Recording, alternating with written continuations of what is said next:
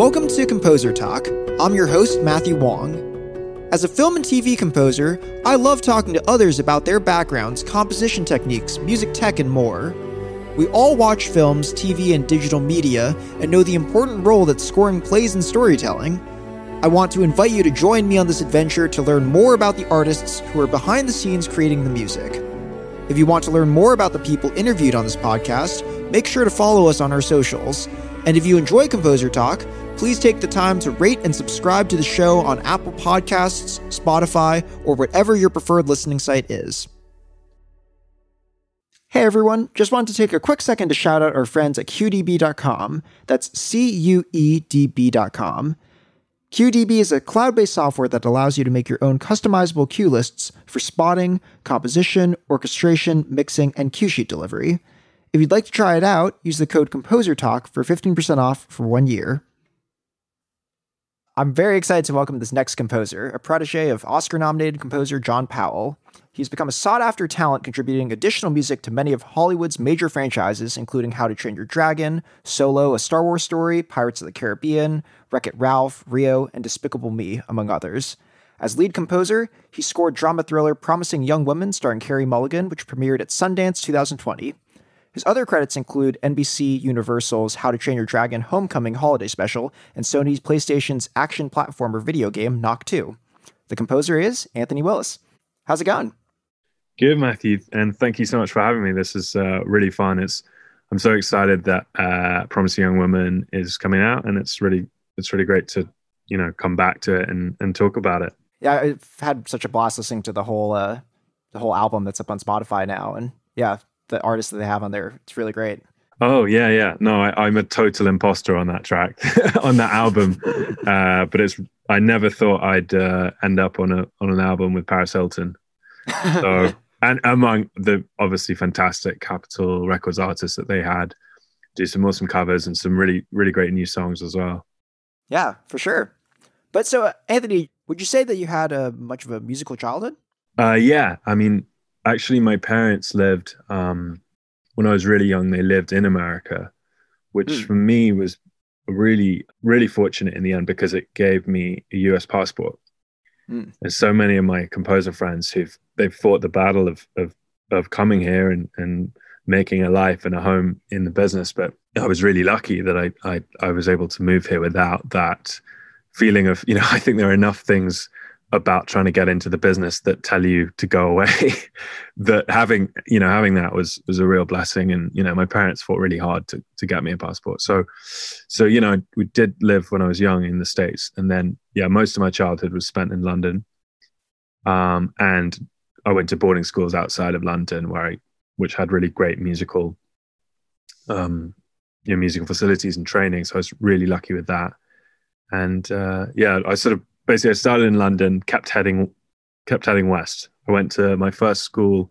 I was a chorister in Windsor, which is about 40 minutes out of London, where really I had just a great musical training. There are some other composers that did that kind of thing when they were younger, like Harry Gregson Williams, obviously being one of the most well-known, and Dave Buckley. And there's some really, it's just a really great musical grounding. And then I went to high school in Marlborough, and then I went to undergrad in Bristol, and then I just kept heading west, and eventually went to USC and did the scoring program there, which was really helpful. And obviously, there's a really strong alumni, network for that. And so that was some of my education and background, And as you know, Matthew, like so much of it is really self-discovery. So no matter where you go, it really has to come from just, I think, your own hard work sitting in a room, unfortunately and fortunately. Right. Yeah. I mean, in that regard, I studied pop music in school, not film scoring, and I feel like I'm catching up in terms of learning orchestration and all of that now, but feel blessed that I had a lot of time in front of a computer just making music and hearing it back immediately. Yeah, no, I think it's great. I mean, not to discourage like undergrad courses that specifically do film music, but I think when you're 18, like so much of the technique of film scoring is seasonal. And as the tech changes, like the tech now is so different to how it was when I started as an assistant 10 years ago. That, you know, why spend your college years learning that when you can be like learning what you love, and maybe things you'll never use again, but just things that are going to add to your personality. And you know, I think that it's really cool that you study pop music. You probably write way better pop music than other film composers, and that, I think, more than ever is where we're moving to in film music. Film music that sounds like film music, I think, is you know, you're showing your hand if you sound, oh, that sounds filmic. Well, you know, probably therefore it sounds like something people have experienced before, which can be a great thing because it's something, you know, filmmakers rely on to make the audience feel at home in their movie. But it immediately limits you to the kind of experience you're going to be having. Anyway, that's a bigger topic. Yeah. Well, you mentioned your assistantships, but out of curiosity, did that start like immediately after school, even during your time at USC, or? Yeah. So I, you know, obviously there's some really great film scoring programs especially for postgrad. Columbia in Chicago is a really good one. USC is a really good one. There's a cool extension program at UCLA. But I just think the connections, because USC, you know, what used to be called SMPTV when I did it, I think it's now called Scoring for Screen. Because of the just alumni base and the connections, you really do get introduced to some wonderful people, and make, you know, real heavy hitters in the business. We had a really cool internship, not an internship, seminar with Harry Gregson Williams, who I'd always known about, and actually coincidentally he'd been the musical director of a children's opera that my sisters had been a part of. Like, this was right before he himself moved to LA. And, you know, was probably it was a gig. I've never asked him, but it was probably a gig that, you know, he did just for extra money as a composer. And, you know, being in London, there's a really great business in London, but it's much smaller. So, you know, making a living as a composer, then he probably had all sorts of gigs and students and that he was doing. And it was right before he then went on to be the Harry that we all know and love. Anyway, so coincidentally, he did a really great seminar with us, and you know, it was one of those moments. I thought, gosh, if I can't match up to him, I mean, not match up to him. Of course, I couldn't match up to him. If I couldn't pique his interest, shall we say, with what I could do, I mean, what was the point? You know, I guess in life you have those moments where you go, if I can't hit this mark, it's a way of the universe telling you, well, maybe this isn't the right thing for you. And then of course you stress yourself out and go, well, I don't want that to be the case, so I have to succeed with this. So anyway, we did a great, he did a great seminar and gave us some cues to do, and I probably took forever on them, whereas now I know how to do them. But anyway, he invited me to intern for him, and, you know, that was really wonderful. And then he in fact moved back to London, and I ended up going to assist Tato Pereira, who's a wonderful guitarist and a composer, does a lot of animation. And I did a couple of movies with him, and, you know, that was great. And I learned a lot about music that I didn't know. Then I met John, who really changed my life for sure, in that I saw something in his music that I love so much that I just wanted to be a part of that. And, you know, a lot of it was luck. And again, a lot of it was just kind of grabbing the bull and making sure you do your best. Well, I heard you guys played tennis or something, right? Oh, well, yeah, when we first met, we played tennis. Yeah, that's true. Who did you hear that from? Some other interviews. Oh, really? Yeah. Oh, I've mentioned it before, I guess. Yeah. Yeah. Yeah. No, we did. And John, he's an aspiring composer and a professional tennis player in an alternate universe, for sure. No, he's just a really lovely person in every way, and I think it shows most of all in his music. But you know, that is sort of who he is in every way. Yeah, so that, you know, that was really the biggest thing that happened to me in LA, and it's really been a dream come true. I think it's very rare you get to do things that you never thought you would, and being in John's orbit was certainly one of those things. Yeah. I mean, I learned a lot just from talking to him for an hour and a half once. So I can't imagine what it was like, working with and for him, and also having him recommend you for gigs too. Yeah, I think when you get John on the right topic, it just comes tumbling out, and it's kind of like, wait, I need to. Am I recording? Great. For sure. Well, out of curiosity, so I mean, you've worked with so many incredible people, and like, what are some of like the big takeaways you've taken from each of them in terms of applicable skills that you think have helped your own composing career? Wow, that's a great question. To think about this for a second. What are some great skills? I mean, I think the ability, one of John's real strengths, and something I think he prides himself on, is his melodic sense. And I think it all comes down to like the more convincing the melody in terms of how true it is to what it's trying to say, the more you're going to capture the hearts and seatbelts of the audience you're with, the more they're going to go with you. I think he's always said to me, it's like being authoritative, because if you make the filmmaker feel comfortable and go, yeah, no, I'm genuinely in a mythical world of Vikings and dragons, and you can convince them of that, which he did. I mean, that's just such a powerful tool. So, the melodies are the things that's the starting point for that suspension of disbelief. And so that's just something I think I thought I knew what a good film tune was before I met John.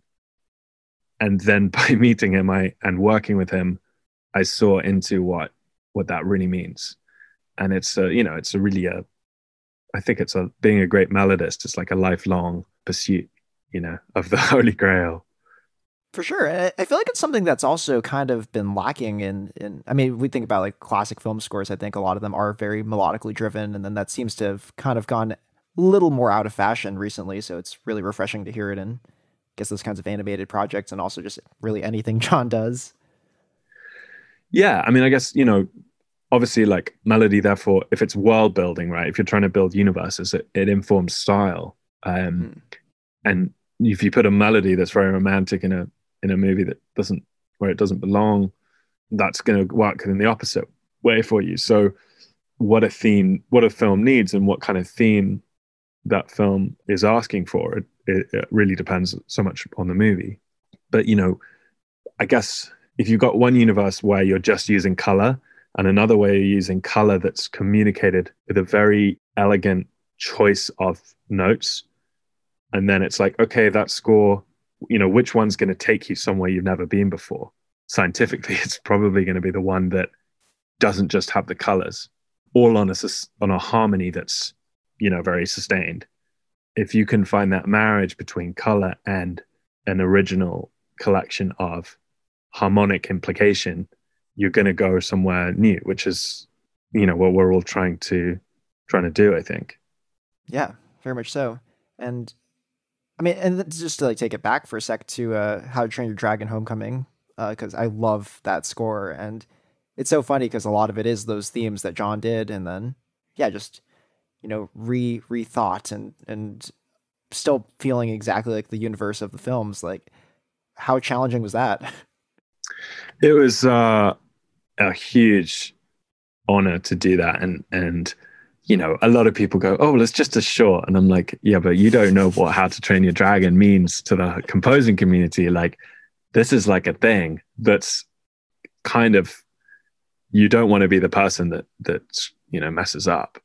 So yeah, no, there's lots of new themes. I think a third of it's there's lots of the original themes. A third of it's John's themes. They're rearranged, and obviously like that short very much honors the first movie. So there's some really cool chances to call back, themes in certain ways. And then John very sweetly invited me to write some new themes. And it was completely his idea, which was brilliant. And I never would have thought of it myself. I probably never would have had the confidence to think of it myself. And it's something he himself is amazing at doing in the Dragon sequels is going, okay, well, we've got a new idea here.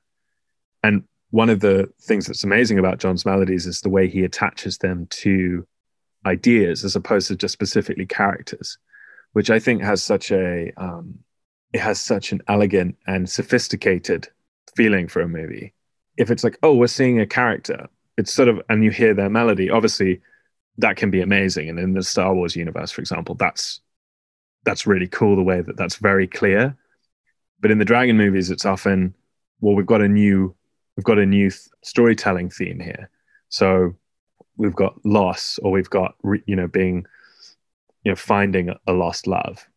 And so in Dragon 2, John did a theme for that. And Homecoming was the same. John was like, well, why don't we have a theme for memory? So the new, the main central theme in that is a memory theme which I wrote, which I just did my best to evoke. If you analyze it, you'll probably find there's like some very specific motifs, but I tried to write it in a way that in its own right, it's a good melody. And that was kind of the emotional backbone. And then it was really cool to reference the existing themes as well.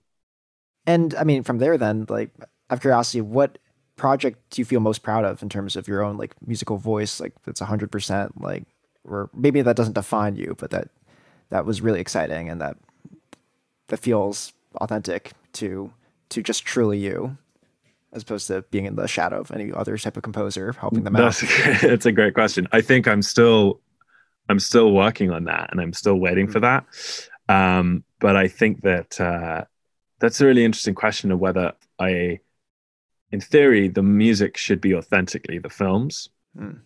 And obviously the composers that we love and admire so much have a way of serving the film, but it is so distinctively their personality. And I think, I'm looking forward to seeing what that's going to be. I remember when I first was sort of writing my first compositions, and I was like, yeah, but how do you know what you like and what you sound like? And it's amazing how you do. Just you go, okay, I get that they went left, and that's really cool, and what that ended up with, but I want to go right. And those kind of success, that succession of choices, what defines, people's taste and their personality. It's amazing how just the more music you write, the more specific you become. And so there's definitely things that I think people will start to see in the way I do things. And even the arrangements and additional music I do, there's a certain way that people call me for a certain thing,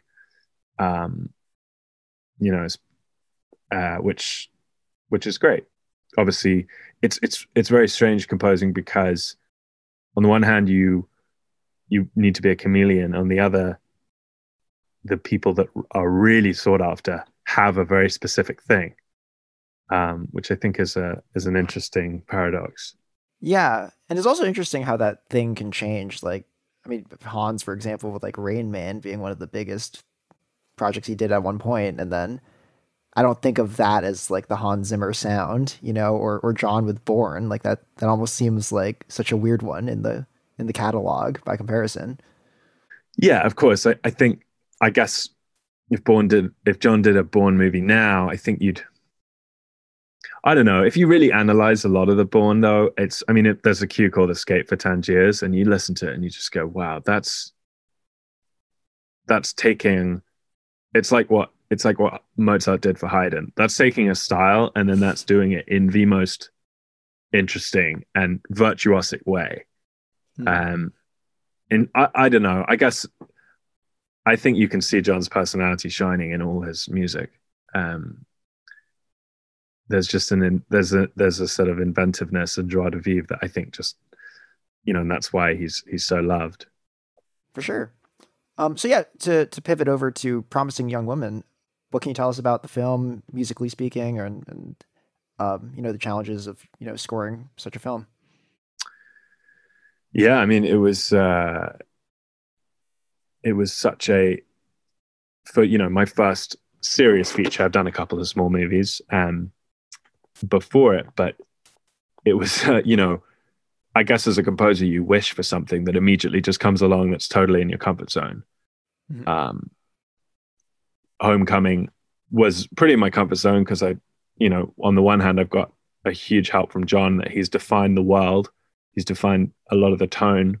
And then Promising Young Woman was definitely the opposite of that, in that it's a very original film. And so the way to do it, not only it's not like a sequel or something that's part of a franchise. There isn't really a film like it. So, even temping the film, I think was challenging because there's no kind of script with which to do it. So, there's just no blueprint for a film like this. And, Emerald knew right away that she wanted, a really cool pop soundtrack. And I remember her first emailing me and saying, "Yeah, I'm temping it with the Holy Trinity, Wagner and Britney, and I can't remember what the third thing she said was, but I was thinking, gosh, I literally have no idea what this film is." And she just really asked me for advice about, what do you think of, and as somebody I knew in a friendly way, although we didn't know each other well, I just, I wanted to help her out. I wasn't necessarily like, I'm sure you feel this as well as a composer. You don't just want to be like, I'll do your thing. I mean, obviously you want to do it, but you don't want to be like, yeah, no, pick me. You want to be like, well, let me help you make sure you get what you want for your film. And I remember her describing it as a dark thriller comedy. And I remember thinking, again, I just can't see this film yet. Like, I can't imagine the tone of it. And then anyway, eventually, some months later, she did send it to me, and I watched it. And then the real standout thing is Carey Mulligan and her performance and her character and the character Emerald Rose. And that really starts to that to me was why the score lay. And then I understood the film, and it was it's basically a contemporary, it's a classic thriller with like a contemporary twist. So it very much lives as a counterpart to the pop soundtrack. And how we arrived at that was, really just through Emerald. I mean, I remember thinking, okay, I have to do something really edgy and cool. But a lot of the edge is sort of in the humor and in the pop. And what Emerald really liked when I sent in my demos was the kind of classic thriller sound. And so that's the direction we ultimately went. Right. I've heard that the score is very, I don't want to say like hand holding, but it really does try to like lead the audience to the next bit, and kind of doing so ties in with the theme of the film. Yeah. I mean, Emerald really wants to play with you and leave you questioning what kind of film you're in, and it shifts genres. And I mean, I think it's a very dangerous game to play with music, because you're knocking people out of the film. But somehow the tone of the film is so original, that, and so kind of skillfully navigated just in the writing and in the performances, that, 1 minute I'd say within a single frame of the film, you're kind of questioning your own humanity, disgusted at human behavior, and you're really entertained, and you're kind of laughing darkly. And it really is original in the way that it makes you feel. I think it covers, a lot of important issues, but it does it in a way that entertains you rather than kind of preaches at you, which is such a clever way of doing that. So, yeah, I mean, no, the score definitely, it definitely leads you to some romantic places and some very kind of caperishly horror moments, and then some real realism, and there's a lot of different components to it. But I think that's why Emerald really wanted a thematic score, because she wanted a central theme for the character that could have a lot of variation, that is a kind of through line. Right. And then, I mean, just another thing I noticed, I mean, the film is very much a feminist film with a lot of the crew. Like, there's 2 female music supervisors, the whole soundtrack is all women, and then they had your track at the very end. Was that a a thing that came up in discussion in terms of like, having a male composer work on the project? That's a great question. I'm sure, that was a concern. I think, what Emerald said is that, I think she would love to have, I think she just wanted to find a voice for the film, whether that came from a female composer or a male composer, I think didn't matter. I mean, I think, yeah, she would have optically loved to work with a woman. And I think had I not written the theme that I did, I think I almost certainly wouldn't have done the film. Mm-hmm. Gotcha. Yeah, it's an interesting thing. I think that there's a lot of concern about that right now. And ideally, I think it would be a world where we just hire the best person for the job. So I'm always curious to hear people's take. Yeah, I mean, obviously the last thing, the last thing I want is for anybody to think, well, this is such a female led movie. Oh, what a shame that, this male composer took that opportunity from somebody. And I think just from my experience of the business is that getting an opportunity to be a lead composer on a big movie is a very, very difficult thing. Even with, 20 plus additional music credits on big films, it really is, it's like you're launching your own business. It's like, there's plenty of really fantastic, trying to think of a good analogy, like, water providers in LA. Like, you can buy Fiji water and who are you to say, no, buy my water. It's, it's slightly cheaper and it's better for you. That's a really hard thing to achieve. And I think the confusion in composing is that, there's a sort of disconnect between music by a named person and then the reality, which is music by an established brand that what you're going to get. It's going to be reliable. It's going to come in time. It's already got a fan base. And so, if you get an opportunity, you can't pick your opportunities, I guess, is what I'd say. And Right. this one just happened to be in my orbit and I happened to respond to it creatively and in a way that, that Emerald really liked. And which is obviously, the name of the game, i.e. putting the film, the, creative process above any other agenda. And of course, in LA, there are a lot of, in any business, there are a lot of other factors that determine who's hired. So, and all for good reasons. People who are proven, people who have many more relationships, people who have strong creative bonds. So it is, getting into that conversation, it is really hard for any composer to break out. I think there's definitely been great progress. And there's more and more content. And I think people are really starting to get it. But yeah, I hope I'm not seen as the enemy of that, because that's certainly not my intention. No, for sure. And I think that just from what I heard with that Toxic on the soundtrack, I just thought you did such an amazing job, and I'm super excited to listen to everything. Oh, thank you. Yeah, that was really fun. I mean, I think really the genius of that use of Toxic in the film really lies in just how, God, what an awesome track. I think it's like one of the best pop songs of all time, especially the way the original track's produced. And like that riff is awesome, and like it's kind of set up for success. For sure. Well, just the last question here before going on to the final segment for the show. But when I spoke to John, he told me his 3 distilled tips for being a better composer: 1, be a storyteller; 2, be an artist composer / composer; and 3, to be true to your own love of music. What would be your advice to any aspiring composers listening in? That's a great question.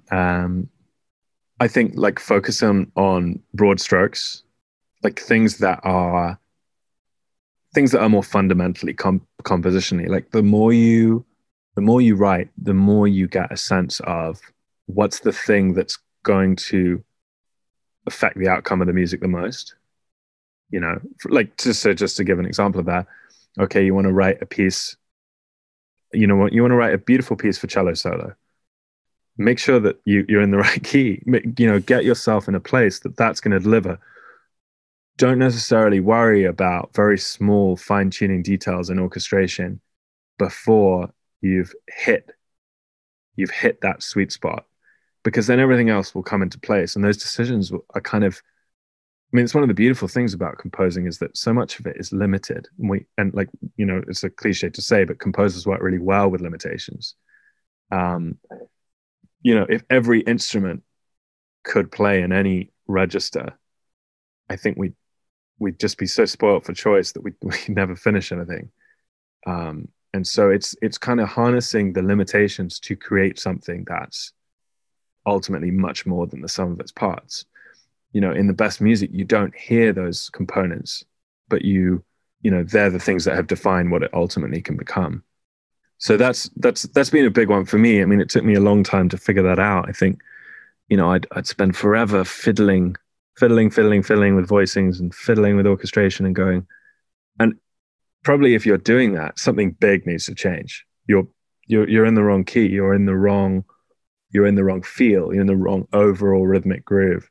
I've written cues where I've just like, I've nailed the arrangement. You know, it's all working, but the fundamental feel isn't right. And so, you know, if you want a happy life, if you can just make it, you know, make that decision. And also don't be afraid to go down a route to prove that it's the wrong route. I think that's something that's okay, because I mean, guess what? Again, back to limits. I mean, there's only so many ways to set out. There's infinite outcomes, but there's only so many directions you can actually head out the door in. And so, you know, go away and prove it's the wrong one. And then guess what? You'll never go, oh, well, I wonder if I'd done that this way, it would have been better. You'll know, and then you'll feel empowered by that.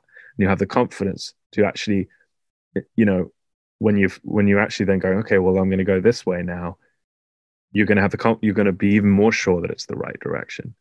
And you'll be more receptive to the wonderful intricacies that you will discover on that route.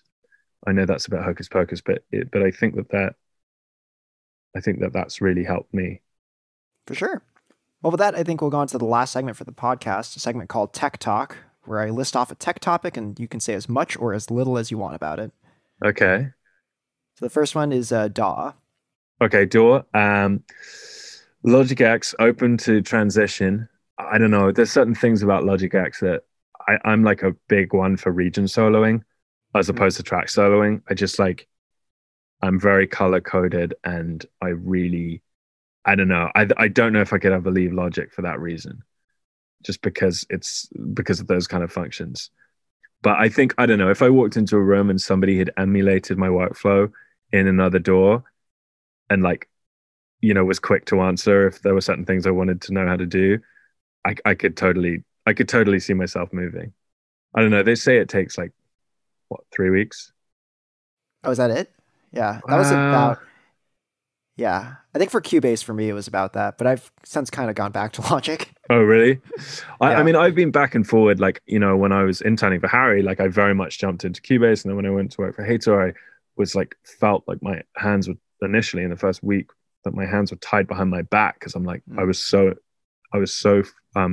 comfortable in Cubase, you know, and of course, yeah, no. So anyway, but yeah, I think that hopefully we're getting to a place where that, you know, the tools.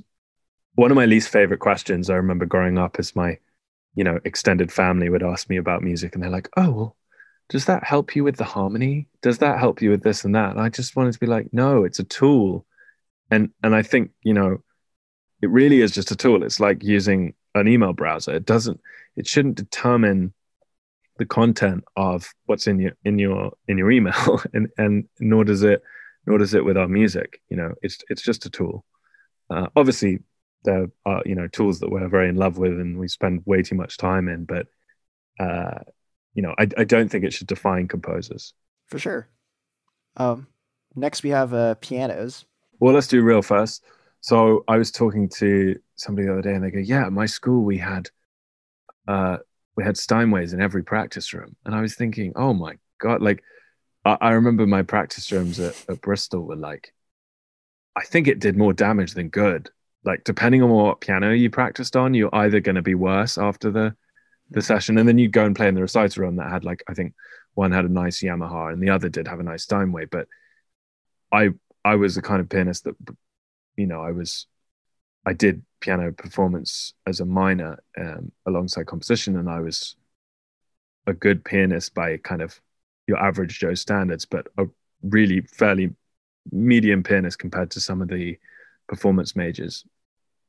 So I was very sensitive about the piano. I needed all the help that I could get, I think, in terms of the instrument I had. So anyway, I mean, now I recently got a little Boston upright, which I love.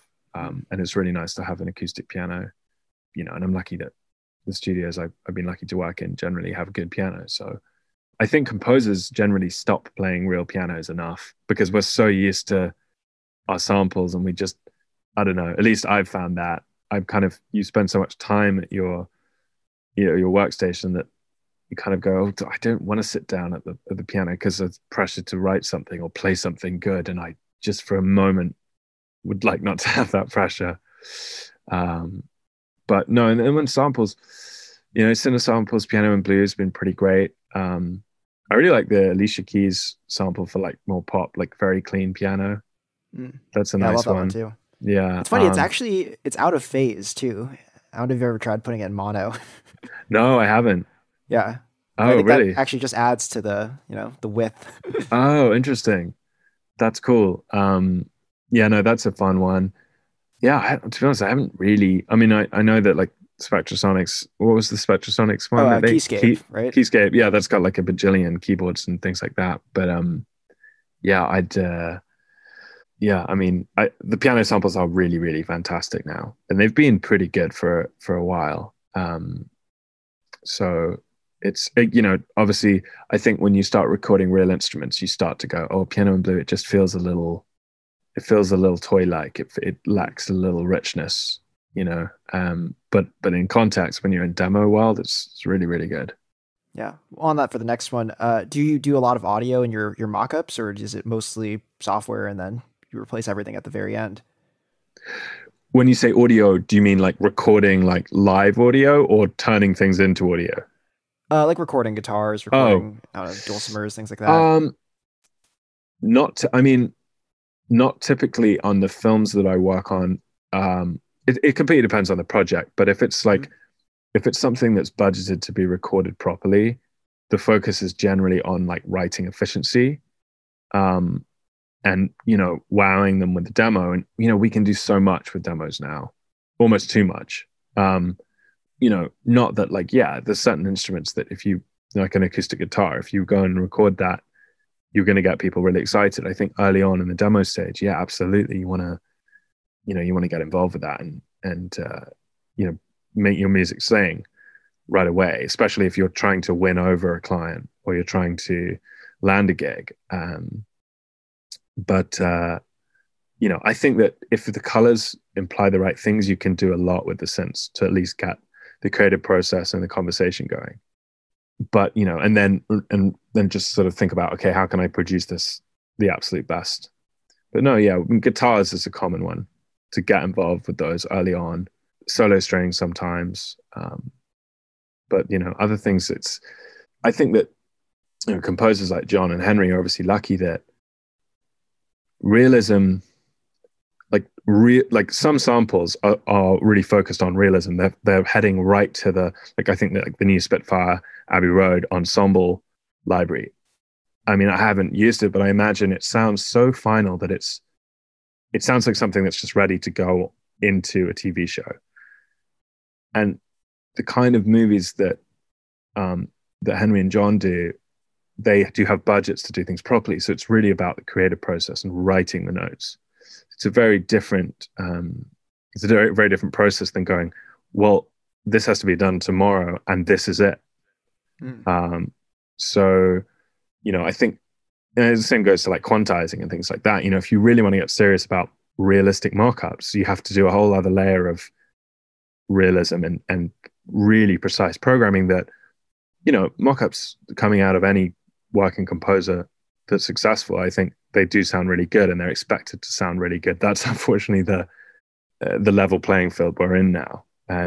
But they are focused on a means to an end, which is getting to the point they're recorded, as opposed to being the be all and end all themselves. And obviously, as a communication tool to accurately describe to the filmmakers what you've written.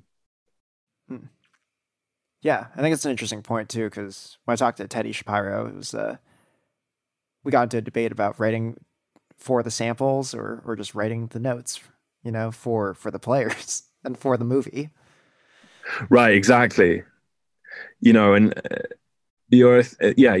I imagine like Teddy would have said something like, you're immediately limiting your possibilities by focusing on the sample, because it is going to sound really fantastic in certain ways. And if you're doing a trailer or an advert or something where you need to get it done, and you're absolutely probably really smart to it's the physics, focus on the sweet spot, and it's going to give people a good feeling, especially if you're dealing in quite neutral music. But if you're trying to unwrap something that's a little different, it can be problematic. And that's why, a lot of composers, they don't just switch up their libraries because they want to see what else is out there. They want to do it because they've been writing with the same sounds a lot, and there's a sort of sonic muscle memory that can happen. You play, obviously a lot of that's also in the notes themselves. If you're in a certain key and you play a fifth on the horns, if you're in C and you play a fifth on the horns, it's G, and it's gonna start invoking a certain muscle memory sonically in the way you write. And even more so if it's mod whatever 85 and expression 53, you're kind of tying yourself into a very similar experience, similar to muscle memory with your fingers. I think it's a sonic, so much of what we do is projection. And in that moment where you're getting the feedback back from the sequencer, you're kind of most vulnerable. And I think that's when you kind of want to be in charge and not let the gear go, oh yeah, I'm good at this, so do this for me because I'm good at this. I remember I need to get this done, and if I do that, it's gonna work. And I think, and obviously a lot of the time it's good to do that. It's good to get it done, and it's good to be efficient about it. But if you're trying to invent, I think samples can be problematic. Gotcha. Well, I think you killed it here with Tech Talk, Anthony. Do you want to tell the people what you have going on? Well, we're in a pandemic universe, so there's a lot less happening than there would normally be. I'm on a project with Henry right now, which is really exciting. It's an animated project which will be more properly announced next year. There's some scoring sessions going on, and obviously the logistics with how that is all done is a lot more complicated. It's so great that there are orchestras open again, but there's distancing and we're so lucky, I guess, that we have the tech to get through this right now. And obviously that applies to every business, but we're so lucky that that we can do this, and kind of even that with the way that we're doing this podcast right now, it's really it's a really cool to see everybody kind of putting their thinking caps on in terms of how we can still make content and do things as well as possible. So that's all happening. And next year is pretty open. There's some things in the pipeline, but yeah, no, I'm really excited to see what people think of Promising Young Women, and the soundtrack's coming out on the 18th of December. The score album is coming out on Universal's Backlot, and I'm just it's interesting. The score has to kind of take it's not like in a full blown John Powell adventure score by any means, but it's still there's some nice standout moments, and I'm just excited to for people to see the film and see what they think, and see what happens. Yeah, sounds good. And Anthony, I hope you have a great rest of your day, and it was a pleasure having you on the show. Yeah, thank you so much for having me, and look forward to seeing you soon.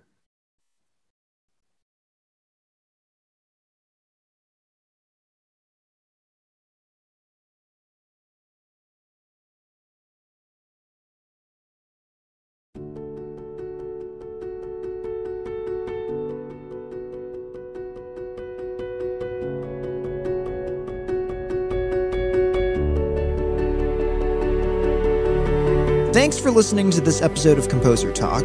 If you like what we're doing, feel free to follow us on Instagram or Facebook.